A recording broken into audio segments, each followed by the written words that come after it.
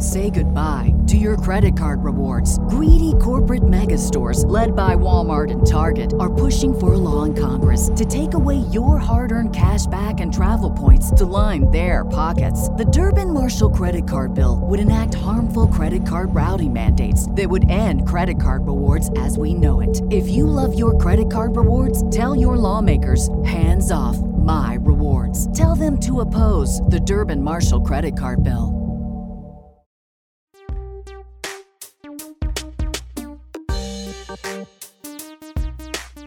Welcome to Spirits Podcast, a boozy dive into mythology, legends, and folklore. Every week we pour a drink and learn about a new story from around the world. I'm Amanda. And I'm Julia. In this episode 281, Hephaestus as part of our It's All Greek to Me, finally fulfilling the promise of Spirits Podcast by Spirits Podcast series. I feel like there should be a colon somewhere in there. I feel like we messed up by not having colon somewhere. It's All Greek to Me, colon. I just didn't say the word colon because I feel like, I don't know, some part of me is a 12-year-old in my 7th grade English classroom reading Shakespeare and mispronouncing a word and everyone laughs at me. Did that happen? Yes. Am I 30 now? Yes. And is it still with me? You know it. I remember, if it makes you feel any better, I remember saying a word that I had never heard out loud before, but had only read to a guy that I had a crush on. And I said, instead of ethereal, I said urethral. That's pretty good, Julia. Actually, that makes me feel a lot better. Thank you. Okay.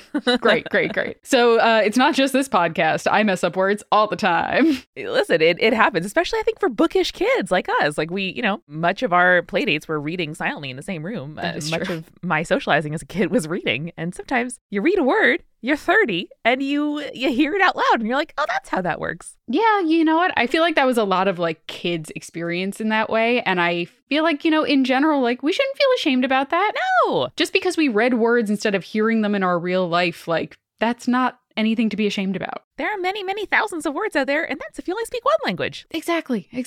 You know who I think would be on our side in this argument? Who? Hephaestus. Oh, tell me all about him. So Hephaestus is the god of blacksmiths, metalworking, carpenters, artisans, metallurgy, fire, and volcanoes. Oh my God, what a lineup. It's a whole lot. Amanda, give me who you're picturing when I describe that person to you. I guess I'm kind of picturing like a romance novel cover model, a little bit brawny, a little bit, maybe a longer hair, brunette for some reason, though these are the Greeks, so maybe he's blonde. But I guess I'm picturing somebody who's like stereotypically strong. Yeah, and I feel like that's probably a good indication of like, yeah, you have to be strong to wield a hammer and to be an armorer and all of that kind of thing. And like Hephaestus is very much that image that you kind of described there. So he's often portrayed as this quote unquote vigorous man. He has a beard. He's typically holding some kind of crafting tool or hammer. He's wearing an oval cap in a lot of depictions of him. And notably in art and sculpture, he's depicted as having curved feet, walking with the aid of a walking stick, and even in some myths, being a wheelchair user, having invented and built that for himself. We stand a disabled king. Yes, Hephaestus. We do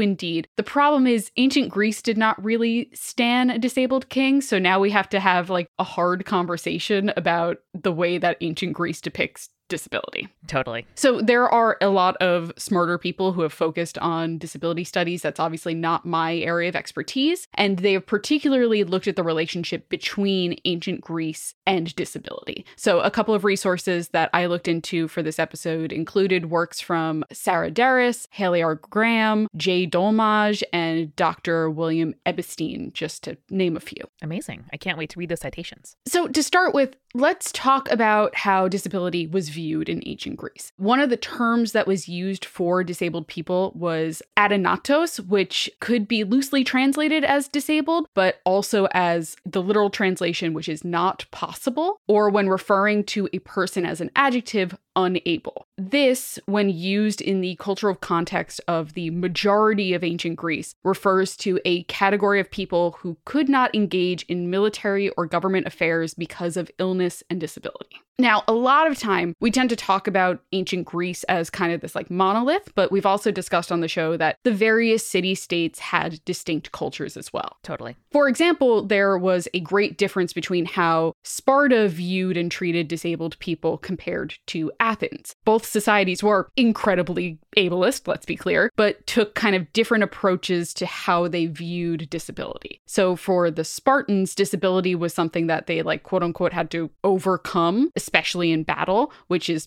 pretty terrible when you think about that. And in Sparta, like to not participate in the military was viewed as a reason to be shunned by society. Right. For the Athenians, by contrast, they provided some like welfare for those who were disabled and were unable to serve in the military, but their ableism was more rooted in the idea of those like Greek ideals, mostly the idea that like if you were beautiful, you were therefore a good person, and if you were quote unquote ugly, that meant you were evil or bad. Yeah, man, eugenics has roots as deep as human society in some ways. Sure does. Sure does. As an aside, Amanda, you might be wondering, or the listeners might be wondering, we have all these gods, we have all these other gods. Why is it that Hephaestus, as the blacksmith or craftsman god, why is he the one who is portrayed as someone with a disability? This is a great question because it boils down to one of my favorite things in history and anthropology, which is folk memory. Ooh, let's do it. Follow me on this one. Hephaestus is a god who began to be worshipped in the Iron Age and beyond, as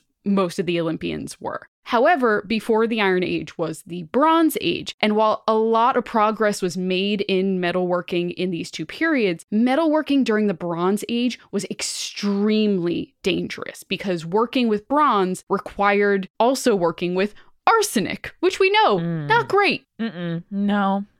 As we learned from that one play that we had to read in freshman drama, arsenic, not great. Yeah, it might help you care for your old lace, but is it worth it? Arsenic was added to copper to kind of create this more resilient form of bronze. And many Bronze Age smiths kind of developed either what we would now realize is skin cancer or neuropathy as a result of their work. So when the Greeks kind of created this image of a disabled metal worker or smith, what they were doing in some respect is remembering a period of time where working with metal would often lead to some form of disability. And it doesn't escape my notice that probably a lot of these advances and a lot of the work and funding that these artisans would use to fund their lives is in service of the military. And so it really kind of points to how disabled bodies are viewed in the past, and certainly by some societies now and people, as fodder or like an acceptable kind of side effect for being a tool of the state. Like, yeah, there's going to be some amount of, like it'll happen. We don't have to care for those people. We don't have to change our societal ideals to make sure that the things that we value include everybody in our state. But, it's in service of the military. So like, whatever. That is a great point, Amanda. And something that we're going to talk about a little bit later is kind of Hephaestus's exile and then being welcomed back into the arms of the Olympians, but the role that he had to play in order to be welcomed back. So you are, as always, right on the money. Well, I can't wait to learn. So regardless of like where this like folk memory image of Hephaestus comes from, it doesn't really change the ableist views that kind of permeate the ancient Greek tales that we tell on the show. So as we kind of begin to dive into the stories of Hephaestus, that is something that we have to keep in mind, that there's a bias that kind of colors these tales. So with that context, let's get into the story of Hephaestus's birth and who he is. Let's do it. There are two tales on the birth of Hephaestus. They're similar, but also different, and do kind of reflect how he is viewed in various societies. So Hesiod tells a tale about how, jealous of Zeus for being able to give birth to Athena without her, Hera gives birth to Hephaestus on her own as well, without Zeus's involvement. Right on. In this version of the story, Hephaestus is born with his disability, and seeing that he is not quote unquote perfect like the other gods, Hera tosses Hephaestus from the heavens. Classic Olympians, unfortunately, something that doesn't really raise an eyebrow for me. So he falls into the sea and is then adopted by Thetis and Eurynome, who care for him. These are two like ocean nymphs. Thetis, for example, is the mother of Achilles. I now code, Julia, all kind of water nymphs and creatures as queer in my mind after our episode on mermaids. And so like classic queer and disabled activists coming together like Captain Planet to, you know, break societal bounds together because there's no liberation of one of us without all of us. Absolutely. Hell yeah. So these two take care of him. In another version of the tale, it was Zeus that tossed Hephaestus from the heavens off of Olympus, either because Hephaestus attempted to protect Hera from the advances of Zeus, or because Zeus, in his frustration that Hera had succeeded in bearing a child without him, tosses him. Patriarchy, Julia. It's all in the soup. We're all swimming in the soup of patriarchy, baby. Truly we are. So when he is thrown from the mountain, it was said that he fell for an entire day and then landed on the island of Lemnos. The later poets claim that Hephaestus's disability was a result of this fall, while earlier poets like Homer claim that he had his disability from birth. Mm-hmm. When on the island of Lemnos in this tale, Hephaestus was taken in by the Sintians, who were this ancient people of Lemnos, and they were the ones that taught him craftsmanship and like how to work a hammer and metalwork and all of that. And so this is the origin of why he became the god of craftsmen. And is there a thematic tie-in to crafting his own mobility aid? Yes. I mean, later on, that is something that he is famous for because not only is it a mobility aid, but it also shows his handicraft to the other gods, which I think is extremely cool. So there's actually a great poem, because, you know, we love Poetry Corner, especially in these Greek episodes, from Milton, who retells how Zeus, in this case, refers to him as Jove, threw Hephaestus from Olympus. So it goes, "Thrown by angry Jove, sheer o'er the crystal battlements, from morn to noon he fell, from noon to dewy eve, a summer's day, and with the setting sun dropped from the zenith like a falling star on Lemnos, the Aegean isle." Wow. And of course, summer days are the longest available to us. And so really the sort of poetic emphasis here on how long he fell. A real long time. From dusk till dawn, it basically feels like. Not a mere winter's day, Julia. Mm-mm. You got an extra 6 to 8 hours, depending on where you are in the world. It's summer's day. That is true. Yeah, so he fell for a very long time. Yeah. And Milton really catches that imagery, which I think is really cool. I also like the image of him as a falling star coming to Earth, because there is a lot of like interesting dichotomy between like falling stars and comets, and these being like foretelling of either something great or something terrible coming. True. Depending on the story of his birth that we choose to believe, Hephaestus is either born with a disability or is disabled later in life. Unfortunately, Hephaestus's original banishment, regardless of the story, reinforces this kind of ableism that is common in ancient Greek culture, specifically like what we talked about before, these Athenian values of, quote, beauty and perfection. Totally. Where he is born of Hera alone, she is basically like ashamed of his disability, and that is why he's banished from Olympus. And additionally, the story is often framed as Hephaestus's disability being a punishment to Hera because she attempted to give birth on her own, which we could all agree is super harmful implication, and also implies that disabled people are burdens on abled people, which is just not the case. Totally. So regardless of which story we choose to believe for Hephaestus's dispelling from Olympus, he does eventually return to Olympus. Otherwise, he wouldn't be an Olympian, you know? So we've talked about one of the versions of the story where we discussed Aphrodite and Hephaestus's marriage in the Aphrodite episode, which is the Golden Throne. As you might remember, Hephaestus gifts a golden throne to Hera. Older versions of this tale portray this as actually a revenge tale against Hera, as Hephaestus blamed her for rejecting him. And so Hephaestus gifts her this magical golden throne, which Hera loves, obviously, it's beautiful. And when she goes to sit on it, she is either bound to the chair or is magically unable to stand again. So in the story that we told before, Hephaestus only agrees to release Hera if she allows him to marry Aphrodite. But there is another version of this tale where Hephaestus just refuses point blank to release Hera, claiming that he, quote, had no mother, when the other gods begged him to return to Olympus and free her. Right. Which, you know, I can understand that frustration, certainly. Definitely. Yeah. In this version of the tale where he is like, I'm not coming back to Olympus, I'm not going to free Hera, fuck that. Dionysus, our boy, the god of wine, is sent to appeal to Hephaestus because Dionysus, for whatever reason, is the only one that Hephaestus will trust. I would also trust the guy who always shows up with wine in his hand. Like, that's a good way to endear yourself. Exactly. And in this case, Dionysus manages to get Hephaestus to return because he gets him drunk on wine, and then he brings the now pliant Hephaestus back to Olympus on the back of a donkey. Oh, I mean, okay. And because Dionysus is the god of revelers, it's quite a procession. Like, he has people like dancing, like singing and having a great time all the way back to Olympus. Hephaestus is like, are we going to the club? And Dionysus is like, just hold on, bro. The best club, Olympus. Oh.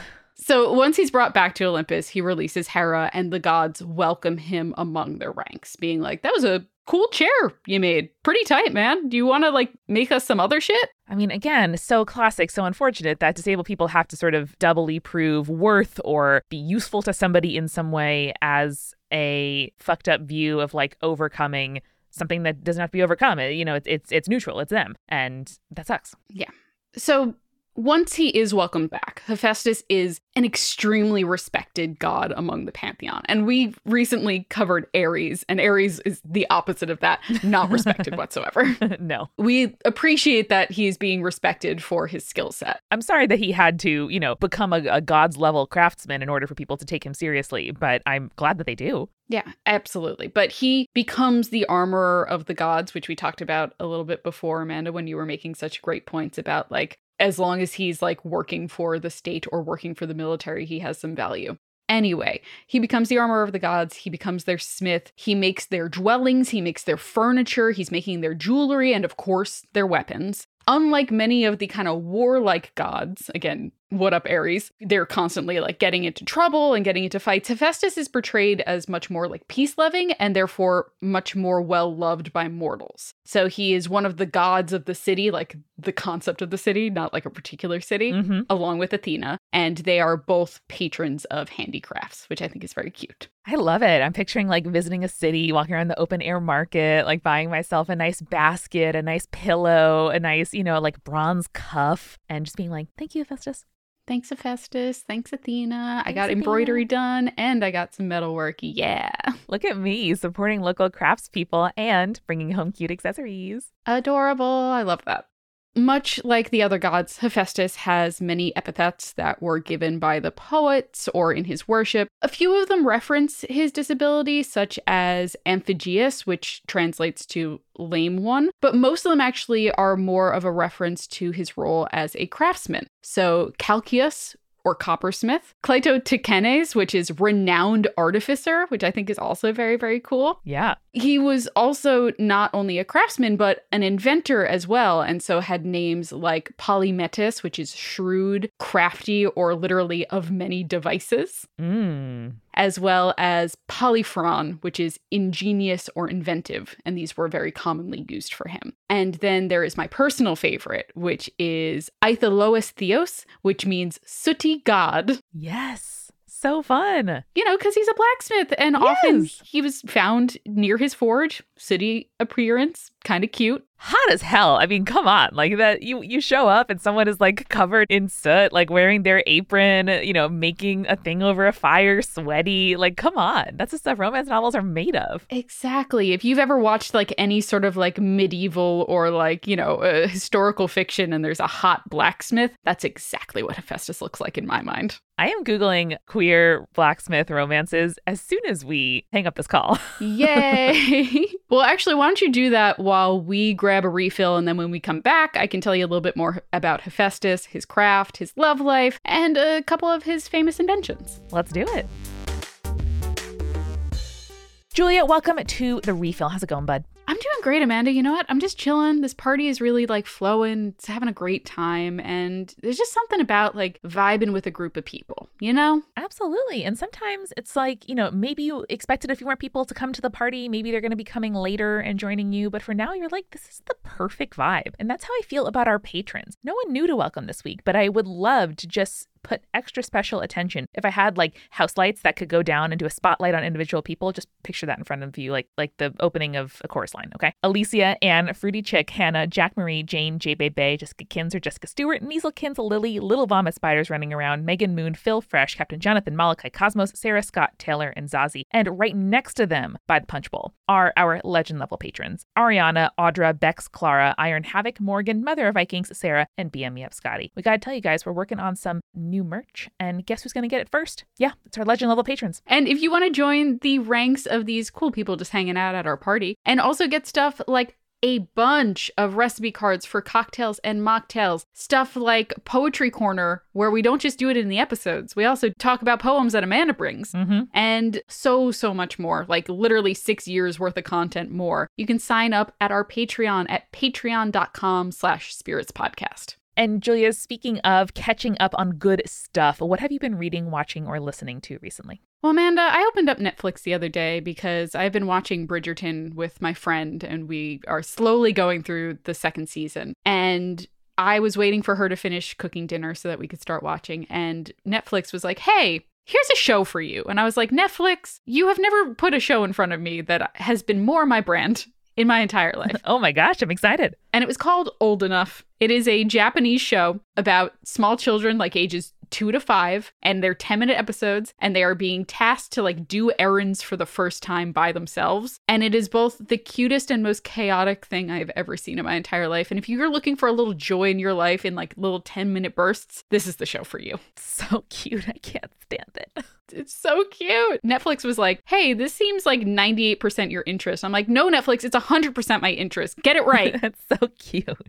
And Jules, if people are doing that or they need another podcast to add to their rotation, why don't you check out the other fabulous shows that Multitude makes? You can always, of course, plug the word Multitude into your podcast player and see what else is up. But each week we bring you a recommendation, a highlight of another member show that you would enjoy. And this week, we'd love to recommend that you check out the Percy Jackson podcast that our friend Mike Schubert makes called The Newest Olympian. We're coming toward the end of our It's All Greek to Me series, but the Greek never stops over at The Newest Olympian. It always makes me happy when these line up together. It's All Greek to Me episodes and The Newest Olympian, because I'm like, anyone who's listening to It's All Greek to Me would also get a kick out of Mike trying to figure out what's going on in Greek mythology. And whether you have read the Percy Jackson books or not, that's okay, because every episode Mike chats with a longtime Percy Jackson fan to cover a portion of the series, recapping the plot, diving into the mythology of the story, and talking about Percy's incredible snark, because no one does dialogue like him. That's true. So you can search for The Newest Olympian in your podcast app or go to thenewestolympian.com and start listening right now. Well, after this episode.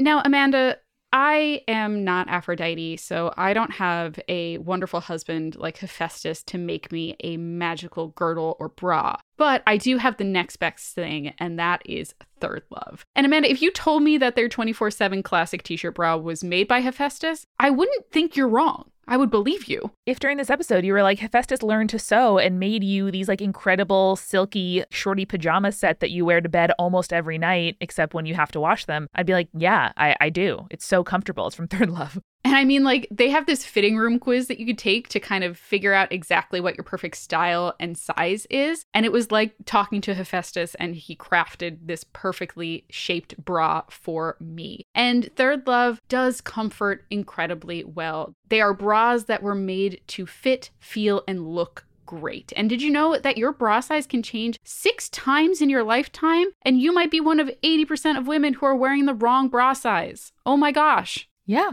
It's definitely worth getting it right. And something I really love about their Perfect Fit promise is that if you don't love your fit, exchanges and returns are free for 60 days. And you can even message a stylist and be like, hey, this is great, except it, gaps at the cup a little bit. It's a little bit tight on the band. The straps are falling down, whatever. And they'll help you find the best style for you. Yeah. So feeling is believing, and you can give your boobs the 24/7 comfort and support they deserve. Upgrade your bra today and get 20% off your first order today at thirdlove.com/spirits. That's 20% off at thirdlove.com/spirits. Julia, we are also sponsored today by Blueland, which has inspired me to actually start a new habit, which is cleaning my kitchen sink every night. Wow. Because I think it's nice. Sinks can get nasty. And once you clean it regularly, it's less of a big deal, if there's like a mess. But mostly it's because I love the lemony smell of their all-purpose household cleaners so much. This isn't even in the copy. I just love it so much. It's so elegant. It's so wonderful. They come with beautiful, they say Instagrammable, and they are glass bottles where you put in a tablet of their cleaning product, put in some warm water, and then within minutes you have powerful cleaning products in the most delicious scents. Perrine lemon is the one I'm talking about. There's lavender eucalyptus. There's iris agave. So many to choose from.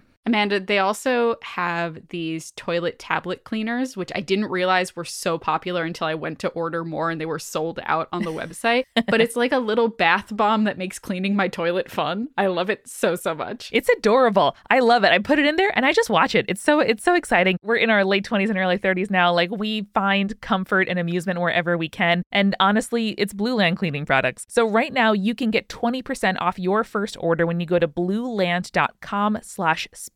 That's 20% off your first order of any Blueland products at blueland.com/spirits. Blueland.com/spirits.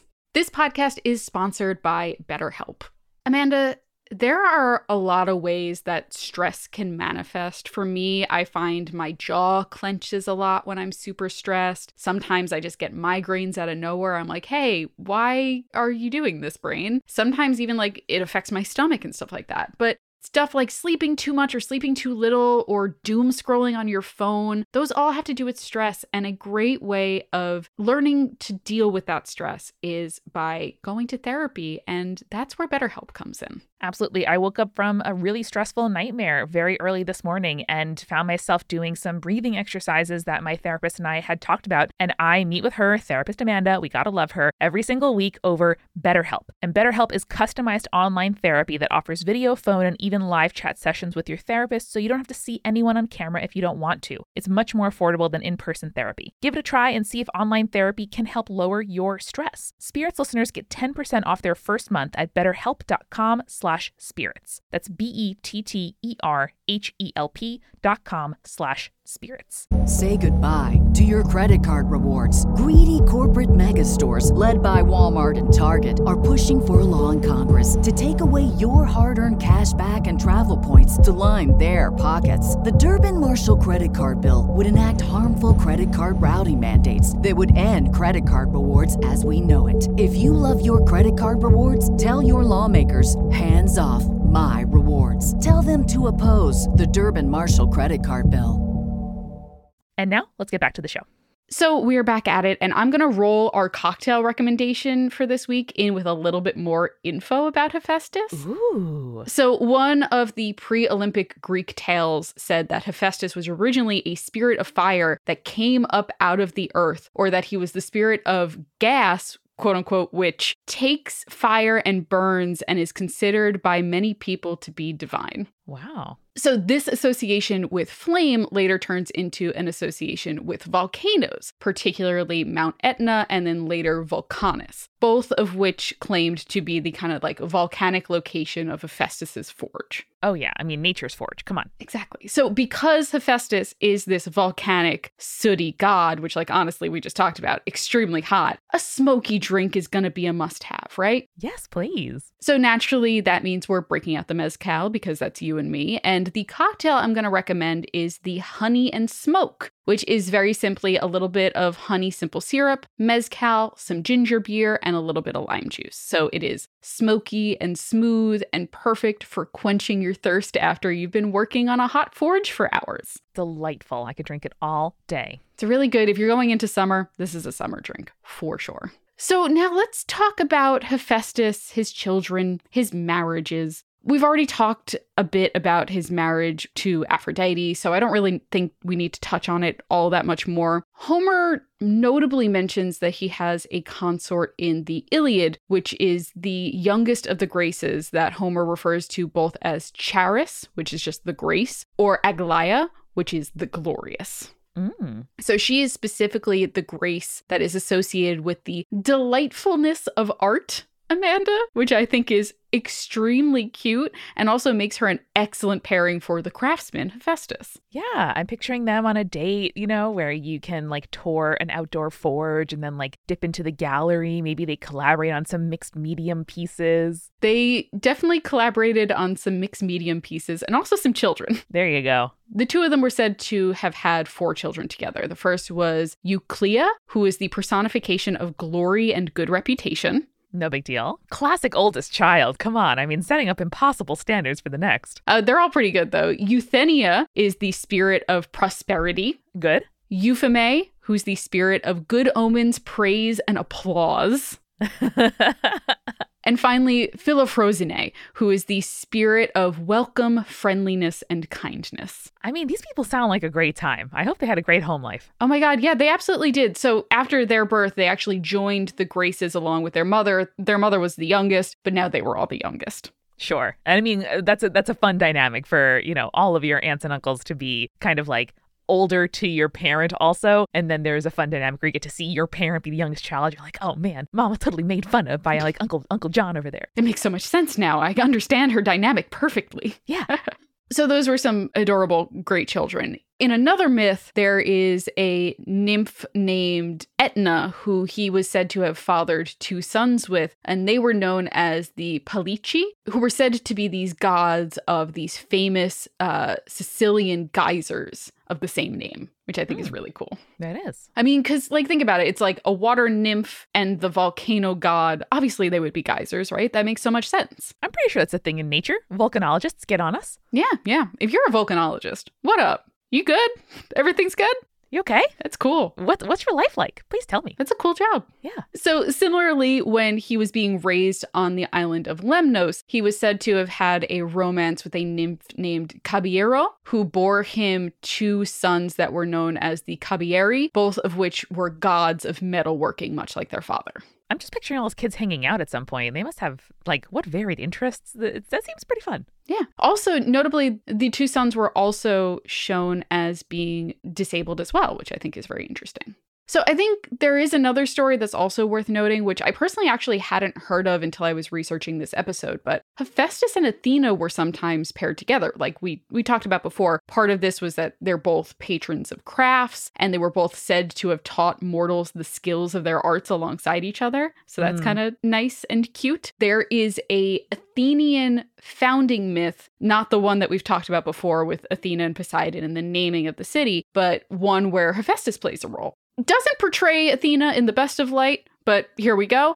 Basically, Hephaestus proclaimed his love for Athena, and according to the Roman poet Hyginus, Hephaestus went to Zeus and asked for permission to marry the goddess. Now, in this version of the tale, Hephaestus was older than Athena and was said to be the one that cracked Zeus's head open, which allowed Athena to break free and be born fully formed from Zeus's head. Mm-hmm. In this tale, like Hephaestus is like, hey, helped you out quite a bit with that. Do you think maybe I could marry her? And Zeus is like, yeah, sure, whatever. Sounds great. Athena, not super into this union, was not asked. Was not a big fan. So the 2 of them are married. In the marriage bed the night after the wedding, during intercourse, Athena disappeared the moment before Hephaestus climaxed, which then he spilled his semen onto the earth instead of into Athena, and impregnated Gaia, who is the earth incarnate. And Gaia then gave birth to the founding king of Athens named Erichthonius. Wow. So their marriage, because never fully consummated, therefore was dissolved. Fascinating. Definitely interesting. Both sides don't really look great in that story necessarily, but it is an interesting one because Hephaestus does not have a lot of big romantic notable relationships, unlike some of the other gods. In this case, most of his relationships are either unrequited, like his relationship with Aphrodite and with Athena, or they're like very consensual. He's not out there having children for no reason end through, sexual assault or rape. And I'm really curious to read what scholars of disability say about some of these stories as well, which I'm totally going to dig into after this episode, because so often disabled people are, of course, under-sexualized and assumed to have no sexual desire or agency, or fetishized. And so seeing a disabled person have relationships is in its way kind of subversive, at least in my first reading. So I'm curious to dig in more. Right. I do have a feeling that because Hephaestus is not out there as much as, let's say, the other Greek gods, it does tend to be like he is under-sexualized, especially in the context of Greek mythology. You know what I mean? Like, he is like out there having sexual relationships and also, having children. He is not like impotent or anything like that, but it is kind of notable that his one like most famous marriage, he does not bear any children with Aphrodite. Gotcha. So it does kind of hew to one of those stereotypes, in fact. It does. It is a little bit ableist. I know typically we save worship and the what worship looks like for the end of the episode, but this story transitions so nicely into how Hephaestus was worshipped, and I do love a transition. Obviously, the island of Lemnos is central to the cult of Hephaestus, as that was said to be where he landed when he was expelled from Olympus. The entire island is said to be holy to him, but he also had a city that was named for him on the island, which was Hephaestia.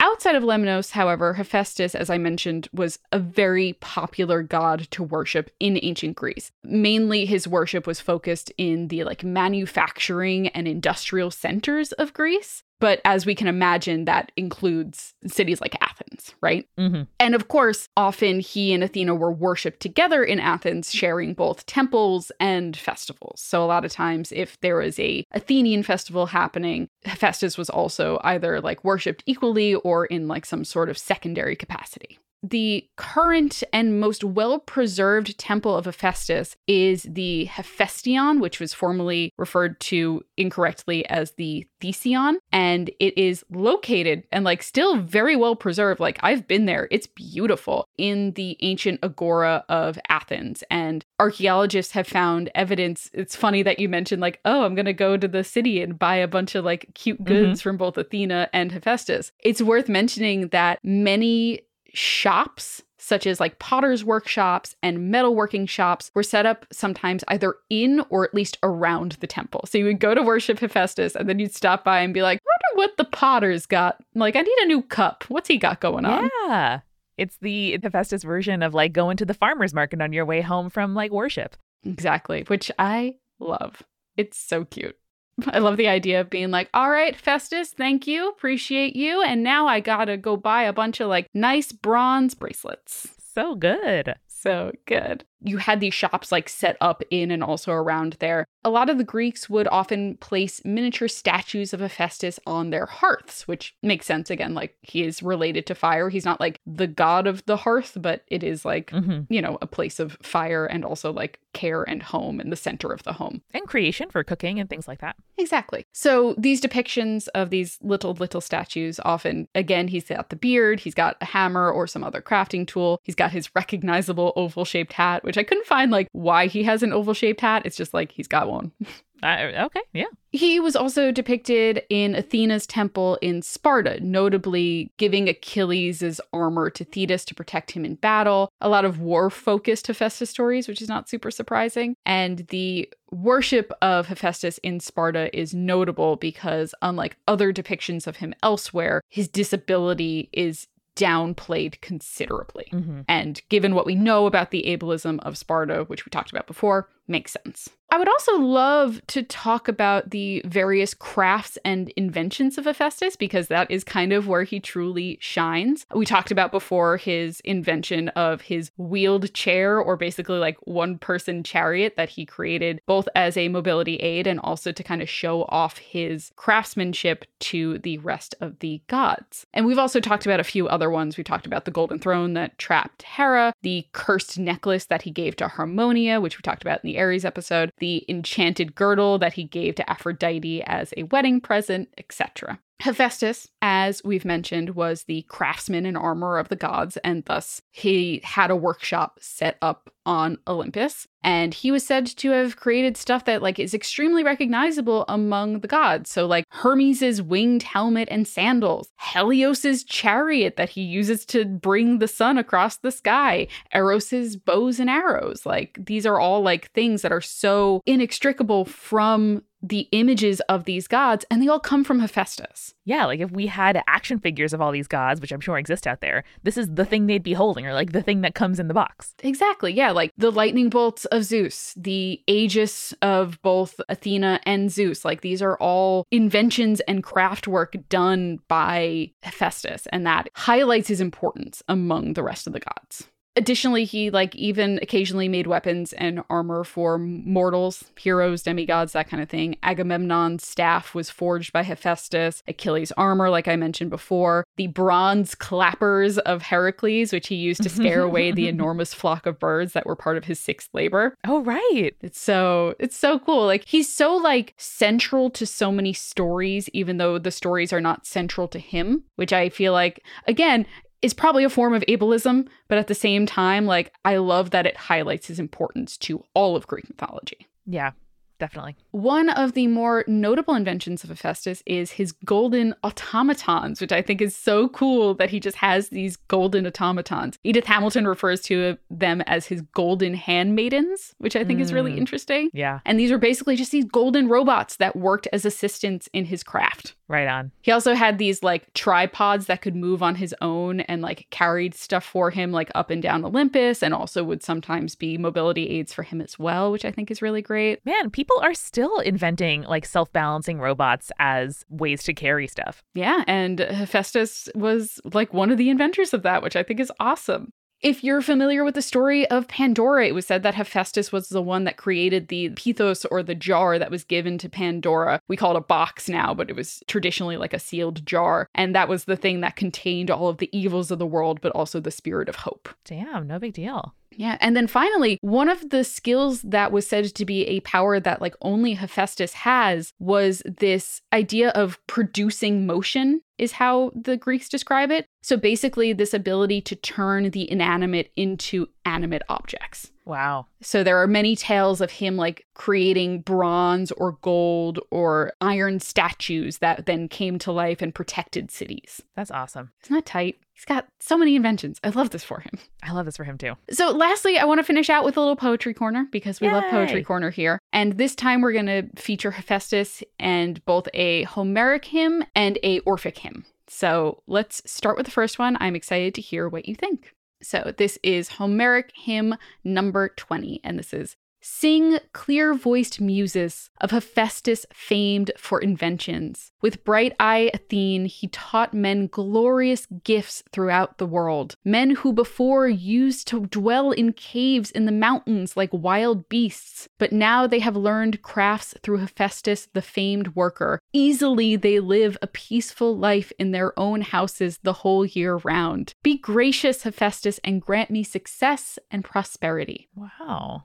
Nice endorsement. Yeah, seriously. And talking about how he is a god of the cities, which we talked about before, he is a god of the city. The idea of yes, because of Hephaestus, we were able to learn crafts and learn how to build buildings, and now we can take care of ourselves and don't have to dwell in caves like we once did. And again, that's kind of going back to this kind of folk memory idea that we had before, where he is from another time, and we remember what it was like to live in that time, and now things are better. Yeah, and there are so many examples throughout history of disabled people making accommodations for themselves that then the rest of society is like, you know what, it is good to have ramps. There are decades of disabled activism advocating for themselves. So I am seeing kind of echoes of disabled activism in some of these pieces. Yeah, I love that, and not something that I thought about. So thank you for bringing up, Amanda.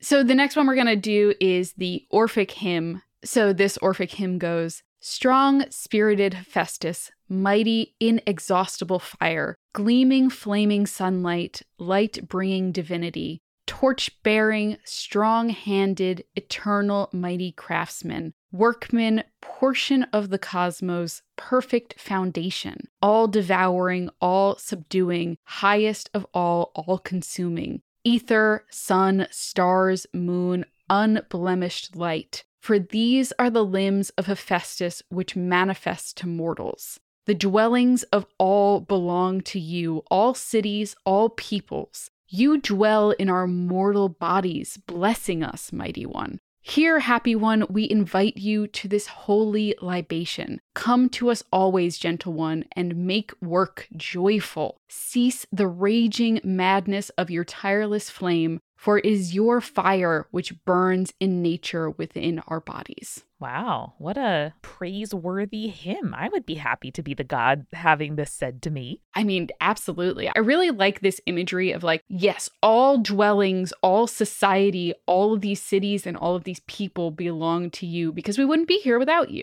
Mm-hmm. And then this idea that he also, Hephaestus dwells in our mortal bodies, blessing us, mighty one. I think that is such a beautiful thing. And also like from a disability standpoint, like this idea that like Hephaestus is all bodies, I think is like a really interesting and beautiful conclusion. Like, yes, like all bodies can be and are made by Hephaestus. Yeah, and I think it invites us to think about bodies not in a binary state of good, bad, perfect, imperfect, mine, other. Most people will experience disability at some point, and thinking about yourself not as exempt from that category or people who are as something or someone that you don't have to deal with or feel yourself lucky not to be a part of. Like these are the kinds of thoughts that are taught to us by society, but I hope that people can start noticing and kind of pulling themselves away from and questioning.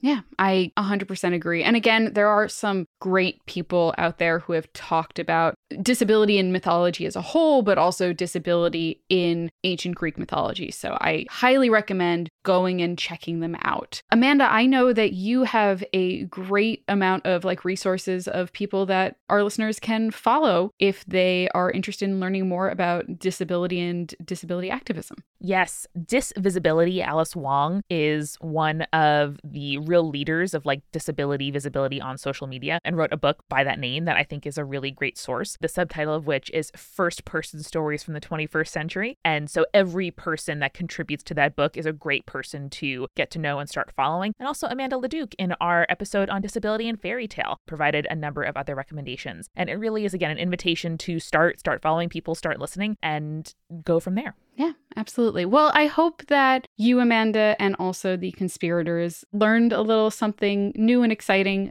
while learning about Hephaestus. I think that he is probably one of my favorite gods in the Greek pantheon, and I am sorry that the ancient Greeks did him dirty. Totally. I think it's a perfect send-off, and thank you for teaching me more about him. I can't wait to think about Hephaestus next time I appreciate some very nice kind of metal craftsmanship and to dive more into criticism and insight from disabled scholars about Hephaestus. Absolutely. And remember, listeners, when you're buying your pottery and your cool bronze bangles, to stay creepy. Stay cool.